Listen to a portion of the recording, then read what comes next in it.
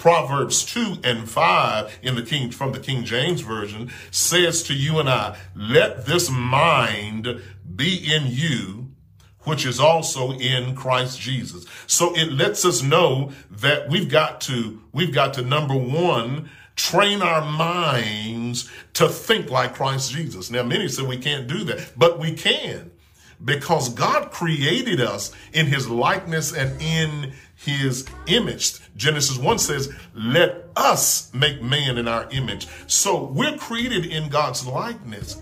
Listen, you can start the change process today. 1 Corinthians 11:1 says, be imitators of me as I am of Christ. At some point in our lives, we have got to be imitators of Christ Jesus. That's what I tell people now. Follow me as I follow Christ Jesus. So if you're going to practice the power of positive thinking, number one, you have got to decide to stop fellowshipping with negativity.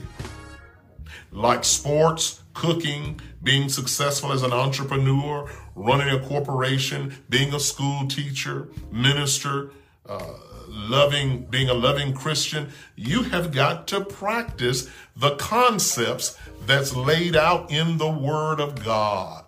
Because the Word of God for the believers, that's our guide.